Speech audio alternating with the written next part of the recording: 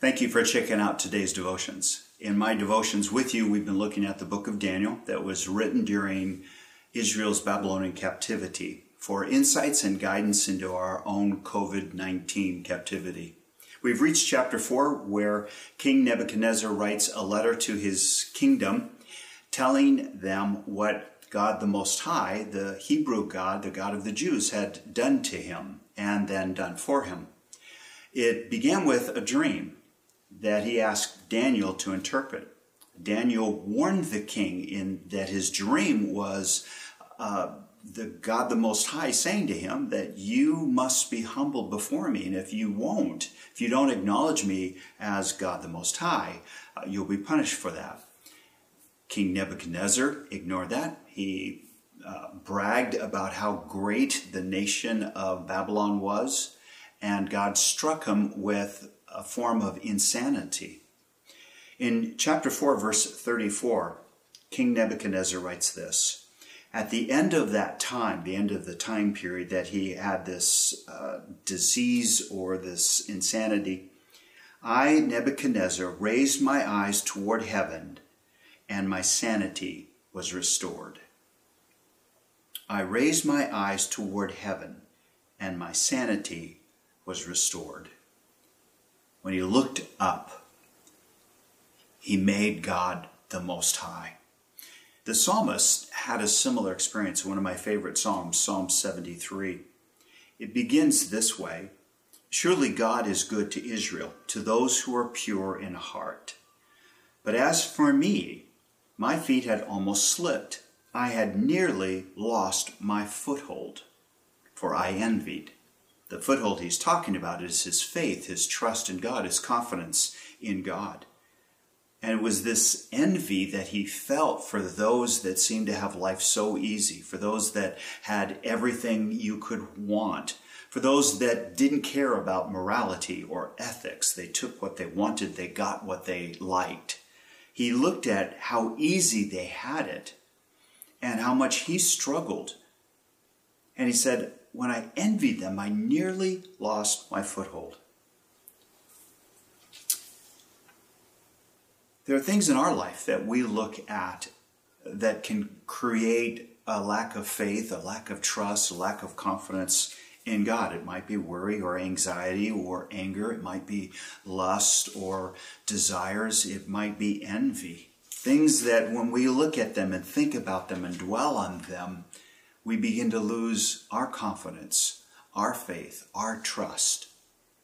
He goes on to say, when I tried to understand all this, it was oppressive to me. He said, I couldn't make sense of it. It felt overwhelming. I didn't have an answer. And then in verse 17, he says, until I entered the sanctuary of God, then I understood. I love that verse. Until I entered the sanctuary of God, then it all made sense. That one thing, that acknowledging God, that entering into God's presence, that moment in worship, the time that you open God's word, when you look up as Nebuchadnezzar did, and you gain your sanity, it makes all the difference in the world. It changes completely your perspective. And the same is true for us. Some friends and I were talking about this experience, sheltering in place and COVID-19, and we were commenting as we were talking about praying more, reading more, turning to God more. We were talking about those that don't have God, those who don't see God, and we all agreed we could not understand how anyone could get through this time without the Lord. I looked up to heaven, Nebuchadnezzar said, and I gained sanity. I entered the presence of God, and I understood. God puts things in the right state of mind for us. Look up to enter God's presence. Turn your eyes to heaven, and you'll understand. One of the things that has helped me in my times of sheltering in place and my frustrations with all of this has been music. And in particular, there is one song that I think captured what King Nebuchadnezzar was saying and what the psalmist was saying in Psalm 73. It's a song by Lauren Daigle called "Look Up, Child." She asks God in the song, "Where are you now when darkness seems to win? Where are you now when the world is crumbling?" God answers her, and she says, "Oh, I hear you say, 'Look up, child. Look up, child.'" And then she asks, "Where are you now when all I feel is doubt?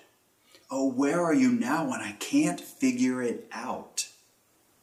Oh, I hear you say, look up, child. Look up."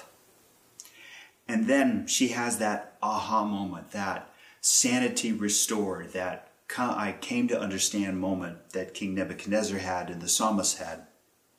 And she writes and sings this: "You're not threatened by the war. You're not shaken by the storm. I know you're in control. Even in our suffering, even when it can't be seen, I know you're in control." So, Christian, look up. Look up to heaven to understand.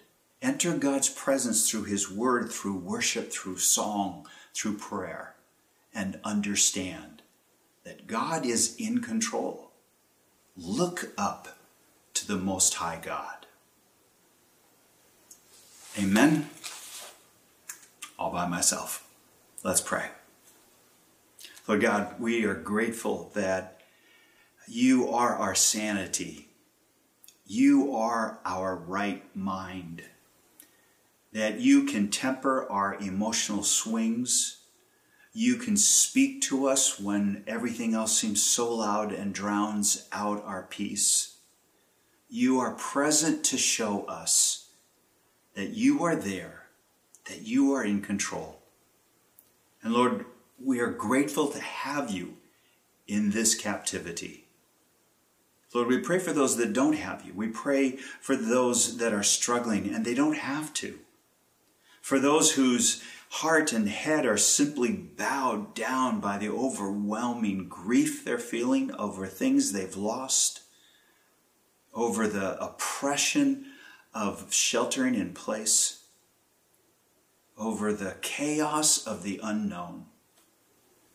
Lord, I pray that they would look up and they would find you and understand and come to their right mind. Lord, be our peace, be our shelter, be our refuge, be our rock. As we look up, Lord, I pray you will say to us, "Keep looking up, child. Keep looking up." We pray this in Jesus' name, and all of God's people, wherever they might be, said, Amen. Thank you.